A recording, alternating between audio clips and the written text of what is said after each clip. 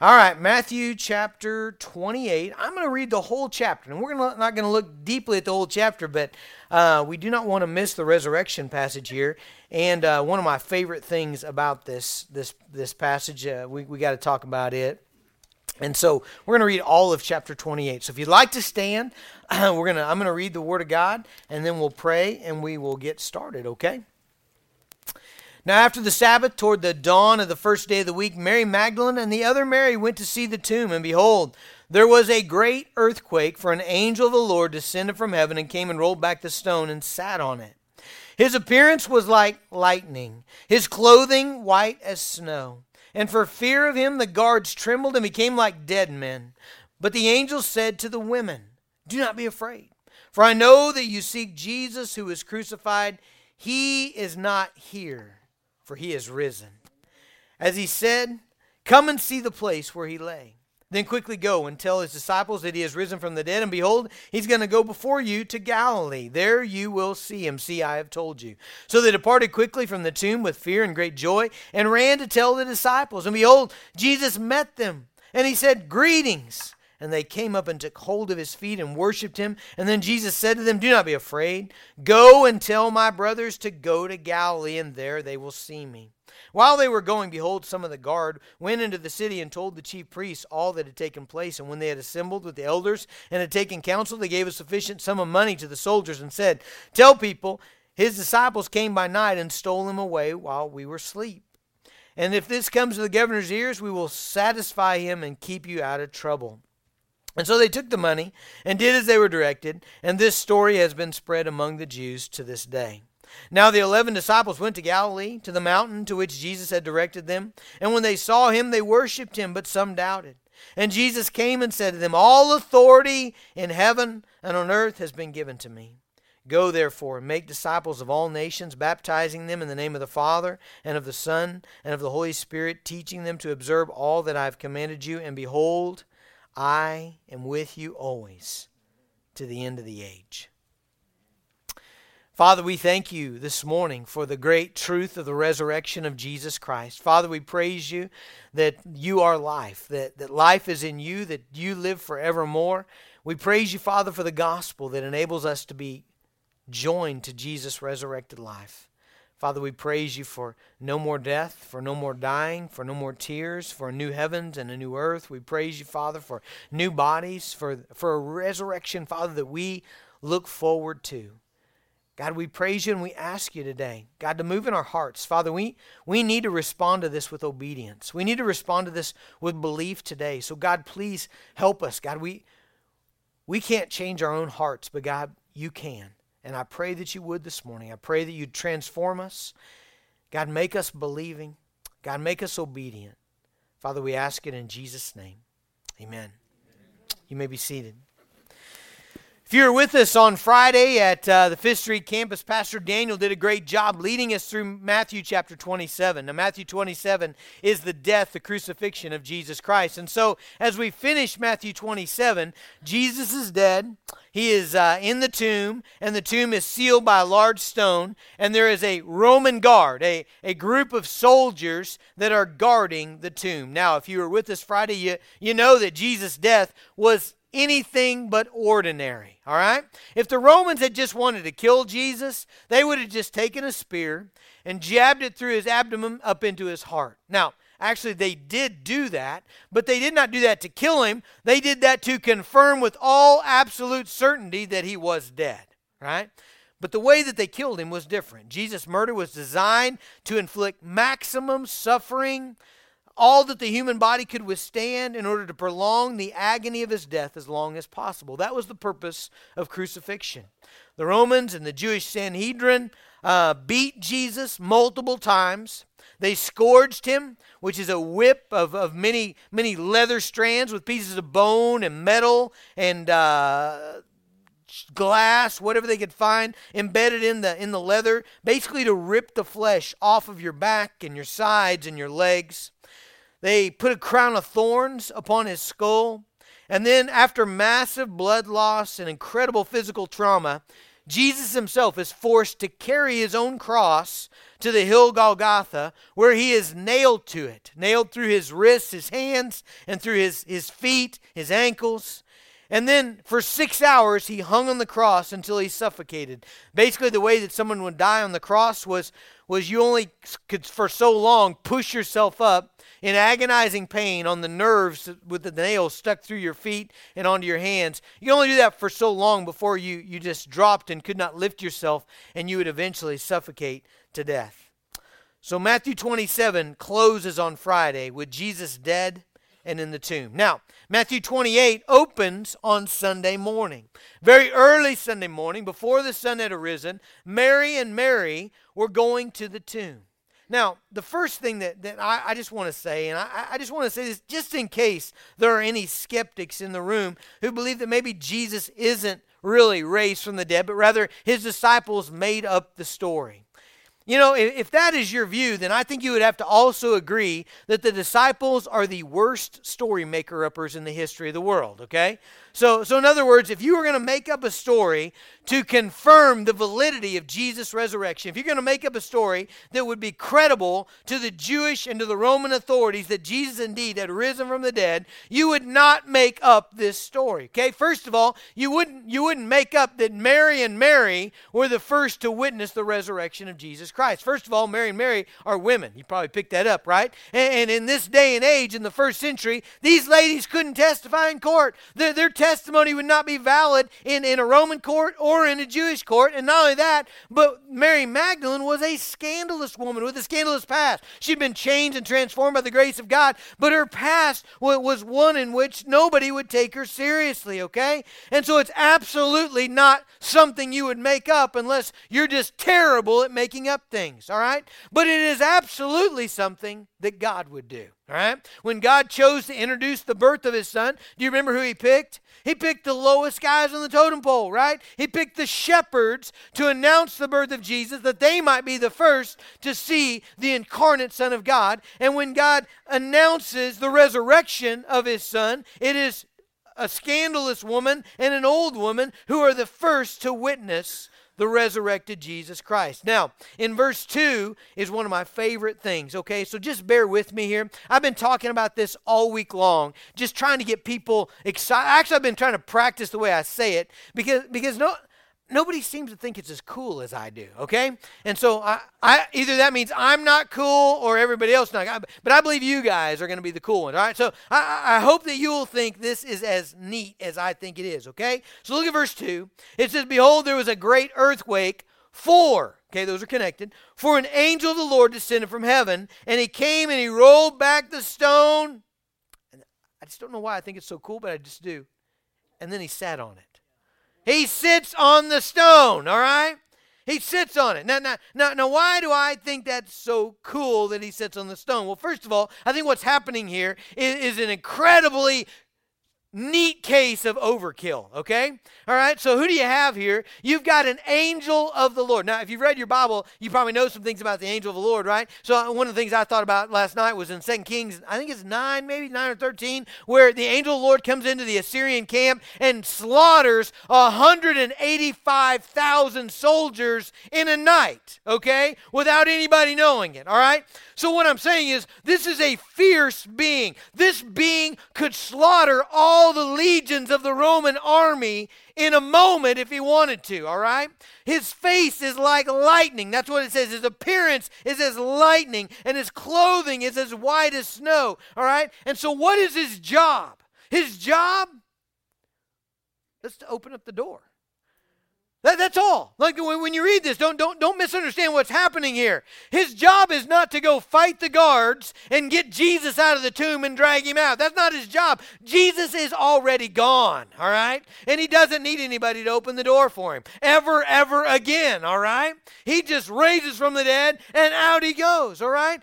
This guy's job was to come down, roll the stone away so that Mary and Mary could see inside. That's all. He's just unlocking the door, right? And it's just really cool to me that when God needs someone to unlock the door, he sends an angel of the Lord, right? This guy comes in at Mach 3, Mach 4, puts on the brakes, lands on the ground, and there's an earthquake, all right? It says there, in his appearance, there's an earthquake when he comes, right? And then he's so incredibly fierce that all the guards drop, they pass out in fear, right? And then he just sits on the rock and waits for Mary and Mary to show up at the tomb and then says, hey, guys, you can go on in. He's not there, but go look where he was. But, hey, he told you to go tell his disciples to go to Galilee. I don't know. I can tell you don't think it's as cool as I do. But I love that, right? It's like Michael Jordan coming in early to air up the basketballs. It's just like this incredible case of overkill, Anyway, all right, so he's not there. He's risen, right? So the angel tells them, go tell the brothers, meet Jesus in Galilee. So there they go in verse 8. And verse 9 and 10, Jesus appears to Mary and Mary after they've left. He appears in his first words of greetings. If you look that up in the Greek, it's a word for joy. It's like saying happy day. It's like saying joyful day, good day. It's something we might say in our culture. In other words, hey, happy day, ladies. There's Jesus. They drop down, grab his feet. They're worshiping him. They're crying. They're happy. They're overjoyed. Then Jesus says, all right, enough of that. Now go tell my brothers to meet me in Galilee. Again, he's telling them, go meet me on the mountain in Galilee. They go and tell the brothers. Everybody heads to Galilee. They get to Galilee. Jesus shows up. They all get to see him. And then in verse 18, notice what he says. And Jesus came and said to them, all authority in heaven and on earth has been given to me. All right, now when you look up that word authority, basically it means Jesus has the power and he has the right to do whatever he wants. All right? That's what that means. All authority in heaven and on earth has been given to me, all right? He says given to me because God has given him that authority. That is his. Now, if you want to picture this in the Bible, there's actually lots of them. So we get to see actually when it happens in the heavens, all right? So if you go to Revelation 5, a whole bunch of chapters of Revelation 5, you see God the Father giving the authority of the universe to Jesus the Son. But let me tell you the coolest picture in the Bible, Daniel 7, all right? Now, the reason I really like this one is because it happened over 500 years prior to Jesus' birth, all right? God gives Daniel a vision of Jesus receiving the kingdom, all right? So in Daniel 7, he writes this down. He says, he saw the Ancient of Days. That's another name for God I really like. Ancient of Days, taking his seat on the throne in heaven, all right, and then he sees this vision. Verse 13, I saw in the night visions, and behold, with the clouds of heaven there came one like a son of man. Daniel doesn't know exactly who it is. He doesn't know his name is Jesus. He's seeing this in the future, right? There came one like a son of man, and he came to the Ancient of Days and was presented before him, and to him was given dominion and glory and a kingdom that all peoples, nations, languages should serve him. His dominion is an everlasting dominion which shall not pass away. His kingdom, one that shall never be destroyed. That is the picture of God the Father giving the kingdom to the Son, Jesus Christ. And so when Jesus shows up as the resurrected Son of God, he's not kidding when he says, all authority has been given to me. In other words, God has given me the right and the power to do whatever I want, not just in Galilee or Israel or the Middle East or even planet Earth, but in all the universe, in heaven and on earth. Folks, this means Jesus is unstoppable, all right? That's essentially what this means. No one can thwart his will. No tyrant can get in his way. No ruthless dictator can stop his purposes. No billionaire businessman can escape his rule or his wrath. No military might can stop his advance. Jesus reigns over the universe, all right? Now, whenever someone starts talking that way, we're a little skeptical, right? Except when it's the guy that just rose from the dead, right? When it's the guy that just rose from the dead, when it's the one who everybody saw be ripped apart on the cross and crucified and in the tomb for 3 days, when that guy rises from the dead, and he's not like, well, we moved him from the tomb to the hospital, we've got a ventilator on him, he's on life support. Not that kind of alive, like kind of alive where he just appears wherever he wants, to Mary and Mary on the road, to Jesus and the disciples when they're fishing, and he cooks them breakfast on the shore, to the guys walking on the Emmaus Road. 1 Corinthians 15 says to over 500 at one time when he appears on the mountain in Galilee, when he ascends into heaven in Acts chapter 1. It's that kind of alive, and my basic premise in life is when someone rises from the dead, you ought to listen to them, all right? You ought to listen to what they say. And so when Jesus says, all authority in heaven and on earth has been given to me, we should listen to him, all right? So what is Jesus saying here to his disciples? He gathers them in Galilee, and he's basically saying, all the power is mine, all the authority is mine, and I can do whatever I want. Now, next question. What does he want? That's a great question, isn't it?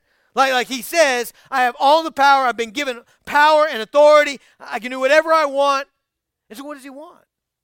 What does he want? Verse 19. Okay, all authority in heaven and earth has been given to me. So verse 19, here's what he wants. Go therefore and make disciples of all nations, baptizing them in the name of the Father and of the Son and of the Holy Spirit, teaching them to observe all that I have commanded you. And behold, I am with you always to the end of the age. So he has the right and power to do whatever he wants. And what does he want? He wants disciples. He wants you to go make disciples. That's what he just said. Now, what's a disciple? Well, a disciple is a follower of Jesus.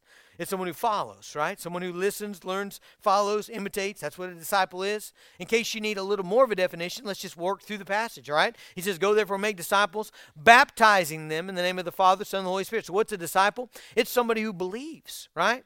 It's someone who believes. It's someone who believes that Jesus is everything that he says he is, and that he's going to do everything he says he's going to do.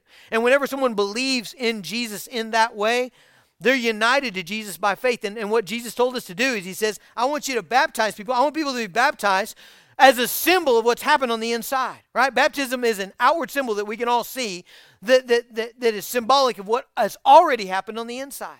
So whenever someone's been joined to Jesus by faith, what they're saying in baptism is, hey guys, I'm connected to Jesus by faith. And so the old me is dead and buried. The new me is raised up. I'm going to walk in newness of life. I'm going to live a new life. I'm a follower of Jesus Christ, right? So Jesus says, go make disciples, baptizing them. In other words, people are going to believe, and then they need to publicly evidence their belief in their union to me in my death, burial, and resurrection. And then he says, and then I want you to teach them to obey all that I have commanded. All right? So here's hey, that's why we're here. Hey, that's kind of cool, isn't it? Right? This is why we're here. You know why we're here? Because together, we join together and we want to know what Jesus said. And we want to obey everything he said. And that's why we go to small groups. You know what small groups are about? They're about getting together and saying, okay, we heard that this morning. Now, how do we live that out? How do we obey that? Guys, I got this problem with my kids. How do I obey that? Would you guys pray for me? Let's be in this together. Let's build Christ-centered relationships. That's why from those small groups, we break out into smaller groups yet. And we meet at McDonald's on Monday morning or Taco Mayo on Wednesday or here or there, Oilfield or Pollyanna. I think some guys meet at Pollyanna. I know there's some that meet at Carlitos. I know there's some that meet in houses. We break out apart in these 2 or 3s, and we just read through the Bible. Why do we read through the Bible? We read through the Bible together, and we're like, all right, guys, we're going to obey what this says. So what did you see? Well, we're not preaching to each other. We're just, hey, what'd you see here? Well, okay, that's what I saw. I need to obey that. We're learners. We're disciplers. We're learning to obey all that Jesus commanded. And then Jesus says, I want you to do that to the ends of the earth. I want you to do that in all nations. The word nation there is the word ethne, and it actually doesn't mean like a country. It means more than that. It means a body of people united by kinship, culture, and common traditions. In other words, there's pockets of people all over. You may have a nation, but it may have all kinds of pockets of people. In other words, our nation It's made up of all kinds of people, isn't it, right? You have the United States, but you've also got the American Indian. You've got Indian reservations. You've also got, pockets of people from all over the world. And Jesus is saying, in every one of those pockets of people, I'm going to have disciples. I'm going to have worshipers. It's going to happen. You know how I know it's going to happen? Well, when we open our Bible up to the book of Revelation and we read about the end, it happened, all right? So the Bible says this is what's going to happen in the end. I get to be a part of this.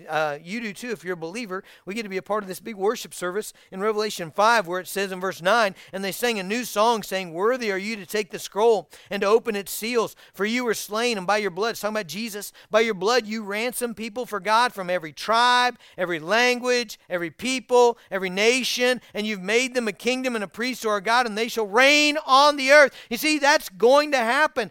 Why is it going to happen? Because Jesus wants it, right? That's why it's going to happen, because he said, all authority has been given to me. All power, all rule, all reign has been given to me. What does he want to do? This is what he wants to do, all right? Now, next question, very important. What if you don't have any interest in that? Man, that's a kicker question today, isn't it? What if you don't have any interest in that? So let's put this in perspective.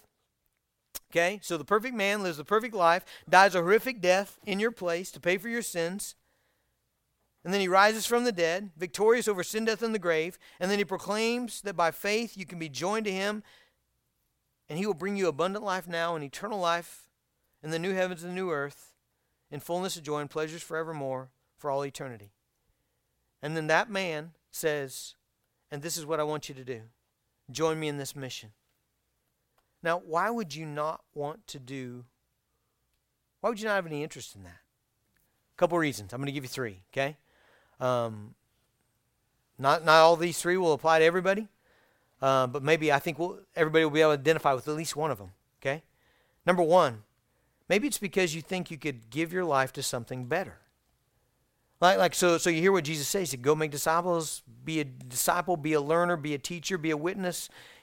Join me in this kingdom effort. And maybe you're thinking, well, that's all fine and dandy for somebody, but I'm just not interested in that. I got other things I'm interested in. Well, I would just ask you this. I would ask you, does the thing that you're interested in, does it have a promise of a payoff like this has a promise of a payoff? Okay, so 1 Corinthians 15. If you're like, man, I want more of this resurrection stuff. All right, 1 Corinthians 15 would be a great chapter for you to read this afternoon with your family. It is all about the resurrection. It's all about when the resurrection, why the resurrection, how the resurrection. Answers all kinds of resurrection questions. 1 Corinthians 15. At the end of that, so after Paul has explained all about the resurrection, he gives this sentence. He says, therefore. Okay, so death is defeated. We're going to be raised. As believers, we're going to live in it. And then he says, therefore, and then he says this.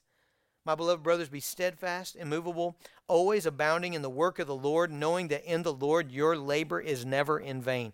That is so encouraging to me, that your labor is never in vain. What Paul is saying is because of the resurrection of Jesus Christ, every work, every effort, every service, every toil for the Lord, for his mission, will never be in vain. It will matter forever and ever. It will produce value and benefit and gain for all eternity. All right, so the first thing I would say is that if you're grappling with, do I really want to spend time and effort on Jesus' mission? I'm not that interested in it. I would say, well, man, it's the only thing in this universe that promises you that everything you do toward that, it will not be in vain. All right, number two, maybe on some level, you just struggle to believe. Maybe you just struggle to believe. I was talking with a person in our community this week, and we were talking, and I turned the conversation spiritually, and they came back and they said, well, what about this, and they mentioned the sin, and they didn't really think it was a sin, and, what I think about that, and, what I think about that doesn't matter. But I told them what Jesus said about it, and then I just said this, what I told you just a minute ago. I always believe the guy that rose from the dead, I mean, you got opinions, I got opinions, Fox News has opinions, CNN has opinions, right? Everybody's got opinions. All the marchers in Washington, they got opinions. All the, everybody, all the guys at the coffee shop, they got opinions. Okay, here's where I cut through all that. I want to listen to the guy that rose from the dead, right? I want to believe him. The resurrection makes me say, all right, this guy rose from the dead. This guy's been given all authority and power. He can do whatever he wants in all the universe. He rules and he reigns. And so I want to believe him. Now, if what Paul says in 1 Corinthians 15 is true, that everything you do for the Lord toward his mission will never be in vain, you know what the opposite of that is?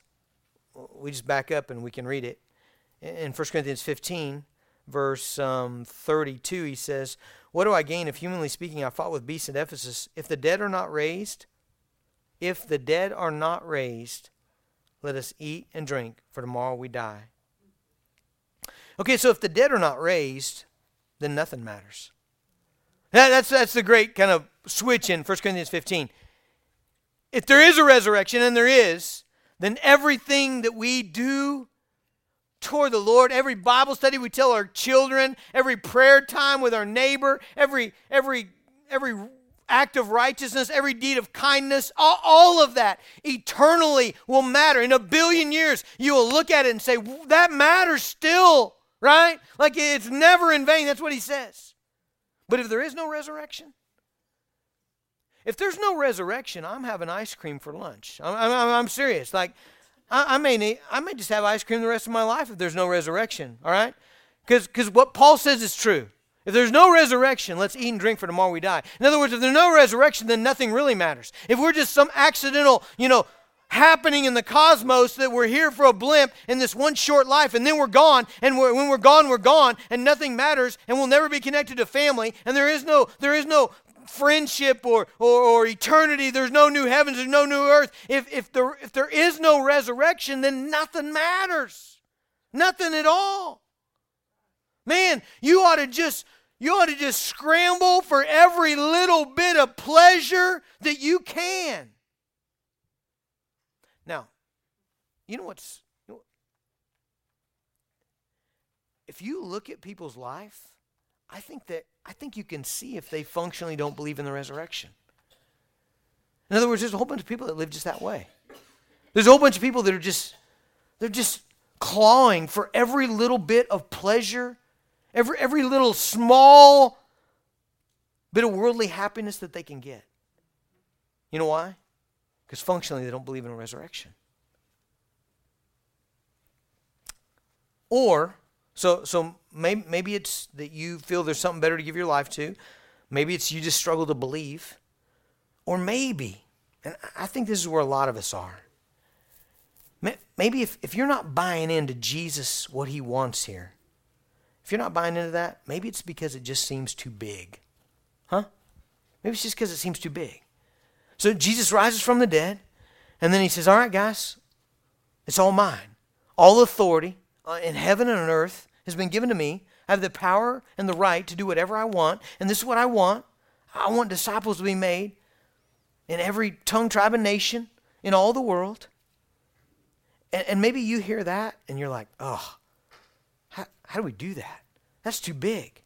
I mean, that's a big mission, and I'm small, and there's going to be opposition, and I'm weak, and there's going to have to be people with answers, and I don't have any. Right? I think that's real. I think a lot of us feel, man, when we start thinking about, well, can I go share with my neighbor? Can I start a discipleship group? Can I ask some folks at work, hey, let's meet together. Let's read through the Gospel of Mark. You ever heard of Mark? It's in the Bible. And I'm not going to preach at you, but we're just going to read it, and then we're going to see what it says, and we're going to try to obey it. Hey, would you like to do that with me? And some people are like, man, that just seems too overwhelmingly big. Okay, now if you're in that category, I got good news for you. You ready? Look at the end of verse 20. So he says, verse 19, go therefore make disciples of all nations, baptizing them in the name of the Father and the Son and the Holy Spirit, teaching them to observe all that I've commanded you. And did you see the next part? Lo, I am with you. Behold, I am with you always to the end of the age. All right? That's for you. If you're here this morning and you're like, man, it just overwhelms me and I feel inadequate. Sweet, great, that's awesome. But look at what he said. The resurrected Jesus, the one who appeared in heaven before the Ancient of Days and received the kingdom and dominion and power and glory forever and ever. He says, this is what I'm going to do, and I'm going to do it through you. And don't worry, I'm with you always to the end of the age. Isn't that cool? All right, now let's unpack what that means. I'm with you always to the end of the age means a couple things. Number one, it means that his power is present to accomplish the mission. All right? I know that the mission seems overwhelming. I know that thinking about meeting with some people and reading the Bible or teaching your children about the things of faith or learning yourself, Maybe going to a small group just seems overwhelming. Maybe you're a really shy person and you're thinking, man, I don't want to show up there. Those people are weird and they have weird food and they might ask me to do something, right? And I'm just, hey, lo, I'm with you always to the end of the age, right? Or maybe your deal is sharing your faith, or maybe your deal is starting a group, and maybe all that just seems overwhelming to you. Hey, Jesus says, lo, I'm with you to the end of the age. And notice throughout the Bible, this is what drove people to be obedient, right? So Paul, he prays in Philippians 3:10. He says, man, my goal is that I might know Jesus and the power of his resurrection. Paul says, I want to know that power. In Ephesians 1, he prays for the church. In Ephesians 1:19, he says, and I want you to know what is the immeasurable greatness of his power toward us who believe, according to the working of his great might that he worked in Christ when he raised him from the dead. I mean, this is the way these guys functioned in the New Testament. They were like, I want to know the power of Jesus. And when I begin to believe that he is with us always, when we begin to believe that, you know what we start doing? We start taking risks. We start stepping out and obeying. We start hearing Jesus say, all right, Jesus, you said do this. Jesus, you said love my wife as Christ loved the church, and I've never functioned that way. My wife and I have always functioned toward this barter system where, okay, if you're nice to me, then I'm nice to you. And if you got 20 points on the scoreboard and I only got 15, then I'll give you 5 more. But if I got 30, I ain't giving you nothing until you get to 30. Maybe that's the way you've always functioned. And then you open your Bible and it says, hey, love your wife as Christ loved the church, unconditionally, sacrificially. Like, okay, Jesus, I believe you. All right. Lo, you're with me always.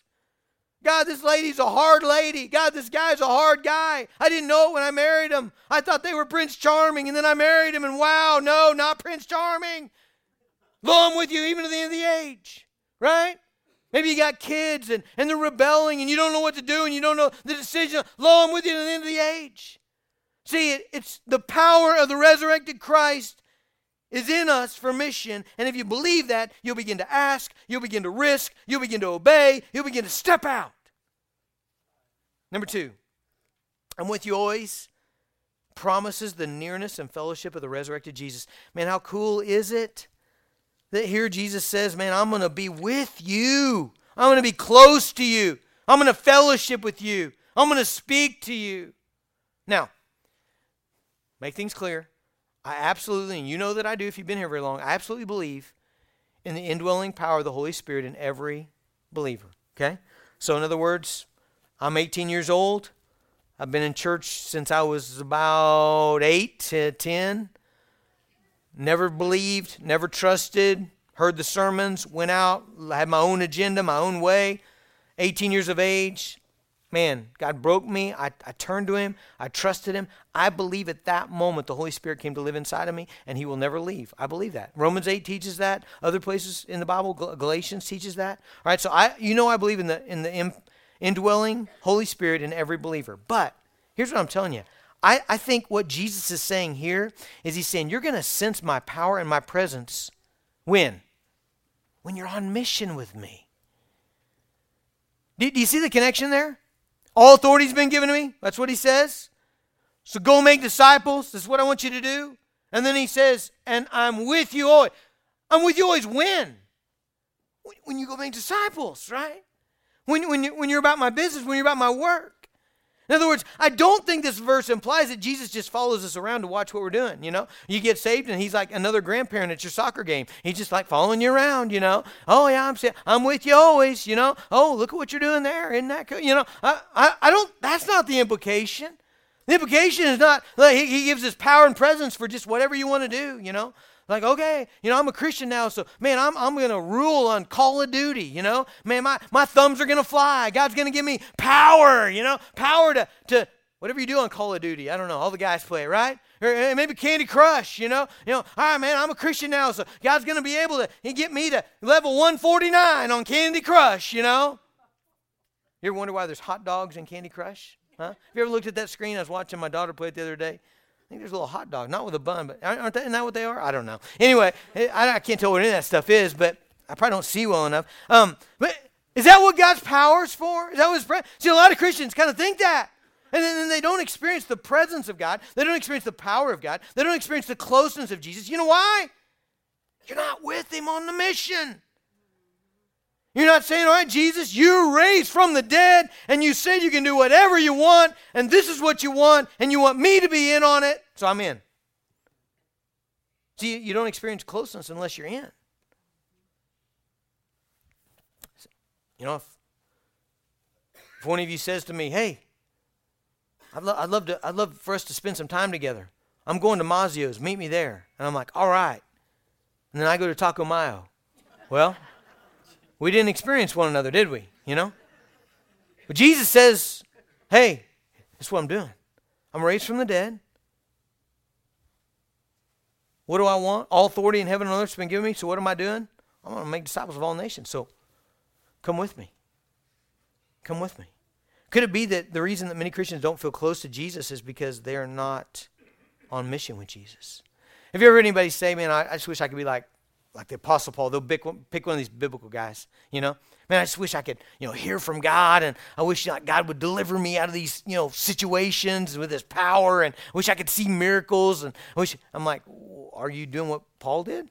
I mean, Are you relentlessly loving the church? Are you relentless like Paul did? Are you relentlessly, caring for people like Paul did? Are you relentlessly gospeling people like Paul? I mean, like, are you doing, like, if you want to experience what Paul experienced, then are you on mission? Notice, Jesus says, lo, I'm with you always. And then look at that little phrase at the end. You see that? To the end of the age. That's the way verse 20 ends. Lo, I'm with you always to the end of the age. What is the end of the age? Let's let Jesus answer that. Why? Because He rose from the dead, right? We always listen to Him, right? Matthew 13, He tells a parable about this. And it's about like weeds and wheat. It's like a field, and there's wheat in it that's going to be harvested by the Lord, and He's going to take it to heaven. And then the weeds are unbelievers, and they're mixed in there. You can't tell one from another a lot of times. And so this is how He describes the end of the age. He says in verse 39, and the enemy who sowed them is the devil. The harvest is the end of the age. There's that phrase, end of the age. And the reapers are the angels. Just as the weeds are gathered and burned with fire, so it will be at the end of the age. The Son of Man will send His angels, and they will gather out of His kingdom, all causes of sin and lawbreakers, and throw them into the fiery furnace, in the place that there will be weeping and gnashing of teeth. Then the righteous will shine like the sun in the kingdom of their Father. He who has ears, let him hear. So Jesus really clearly told us what the end of the age is. The end of the age is when He comes back and He separates believer from unbeliever. That's the end of the age. Now, what does the end of the age have to do with the mission? Well, the end of the age doesn't come until the mission happens. Right? So in Matthew 24, verse 14, it says, and the gospel of the kingdom will be proclaimed throughout the whole world as a testimony to all the nations, and then the end will come. Man, I'm excited for that. I'm ashamed that shortly after I got saved, I actually said to a guy one time, I was like, I hope Jesus waits a little longer, so that I can do some things. I just hadn't read my Bible. Isn't that something? Like I didn't want Him to come back right away because there's like things I wanted to do. And now that I've read my Bible, I'm like, today would be great, right? Because I realized that everything that I want to do, I'm going to do in the new heavens and new earth, and it's not going to be broken, right? And it's not going to be a failure, and it's not going to flop, and there's not going to be pain and sin and wretchedness and all of it. I am going to do all that's in my heart to do it. It's going to be in the new heavens and the new earth. And so, man, I want Him to come. People ask us back in January, man, why are you going to North Africa? Man, everybody hates Christians there. That's the highest recruiter of ISIS in the world. You know why we went? I want Him to come, right? He said He's going to come when we take the gospel to every tongue, tribe, and nation. And there's people in North Africa, down in the southern part, that there's no gospel witness. So Lincoln Avenue, let's go get them. That's what we did. That's what we joined with that church in Indiana. We're going. This is the mission. Number 3, I'm with you always means that no matter what happens, we cannot be separated from Jesus. Man, that ought to stir you up today. No matter what fury the devil unleashes upon his church, the church, no matter the tragedy that befalls the disciple, no matter the persecution or the trial or the danger or the risk, nothing can separate a believer from the resurrected Jesus Christ. Let me read you Romans 8. Here's what Paul says in Romans 8:34. He says, who is to condemn? Christ Jesus, the one who died. More than that, he was raised, who's at the right hand of God, who's interceding for us. Just what Jesus told us. Jesus died, he was raised, he's at the right hand of God, he's in control, and he's interceding for us. Verse 35, who shall separate us from the love of Christ? Shall tribulation or distress or persecution or famine or nakedness or danger or sword, as is written, for your sake we're being killed all the day long. We're regarded as sheep to be slaughtered. Verse 37, no, in all these things we're more than conquerors through him who loved us. For I am sure that neither death, nor life, nor angels, nor rulers, nor things present, nor things to come, nor powers, nor height, nor depth, nor anything else in all creation will be able to separate us from the love of God in Christ Jesus our Lord. That's exactly what Jesus said. I'm with you always in the sense that once you're joined to Jesus, there is nothing that can separate you. Nothing. All right. So, there's really only one way to conclude this thing, right? Jesus is raised from the dead. He appears to his disciples, and he tells them, all authority in heaven and on earth has been given to me. I have the power and right to do whatever I want. And I'll tell you exactly what I want. I want you to go and make disciples of all nations. I want you to baptize them in the name of the Father, Son, and Holy Spirit. I want you to teach them everything that I've commanded.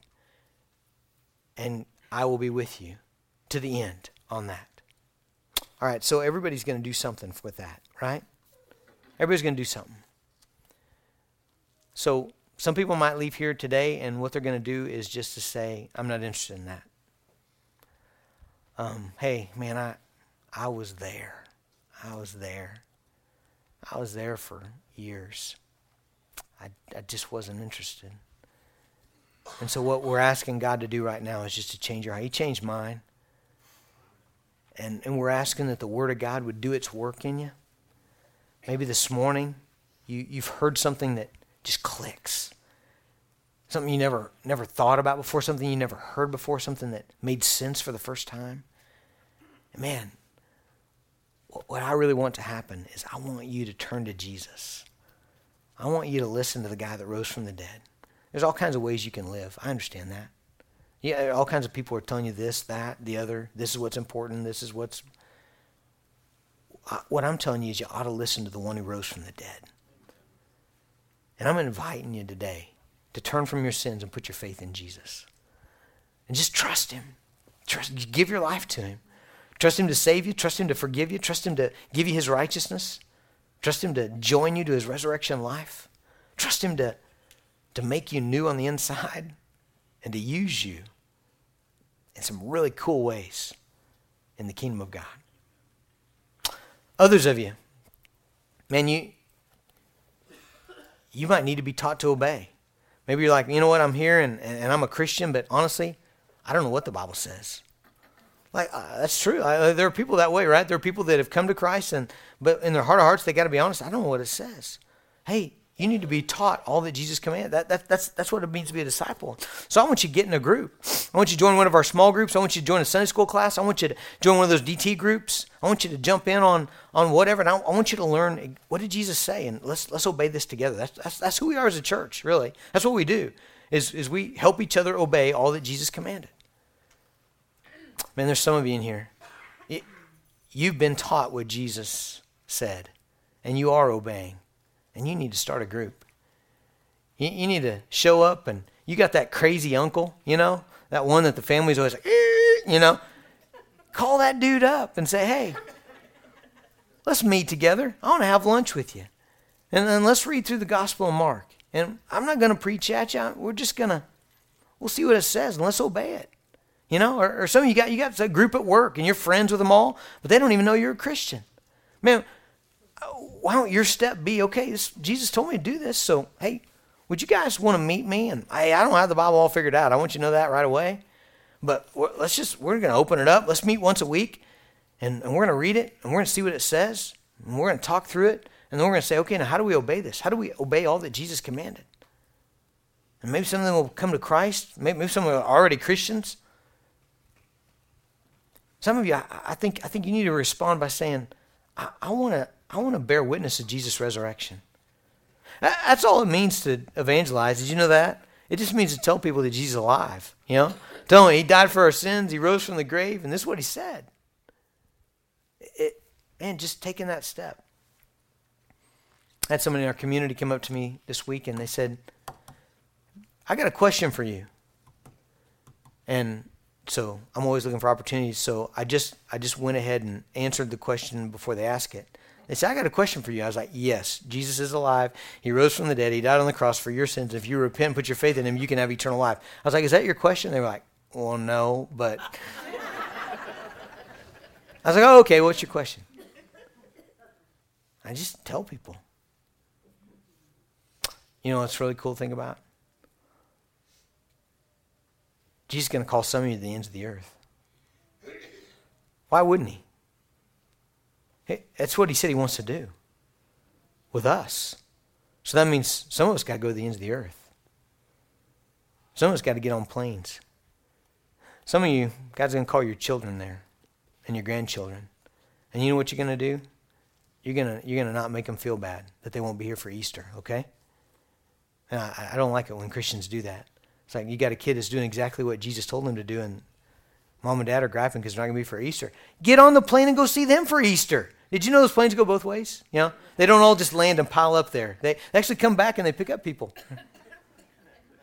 So don't play Call of Duty as much and buy an airline ticket, and just go see them.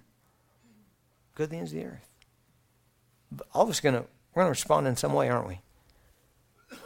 Jesus is alive. All authority has been given to him. What's he going to do? So we're going to make disciples of all nations, and we're going to wrap this thing up. And then I'm going to remake the world. New heavens, new earth. All right, now let's be a part of that. Father, I ask you, God, to give us faith to believe you, to give us faith to trust you. God, to give us faith to make that step today. God, Lord, I'm trusting that your Holy Spirit's going to be working in each heart. Father, I think for some, it's going to be to believe for the very first time. For some, it's going to be to start learning about what you've said and how they can obey. For some, I think, God, you're going to use them to help others obey. And for some, God, you're going to send them to the ends of the earth, or you're going to use them to fund the Vacation Bible School in India. I don't know, God. This is your deal, God. It's totally your deal. And so, Lord, you can do whatever you want. You can do whatever you want with us. Father, help us to obey. In Jesus' name, amen.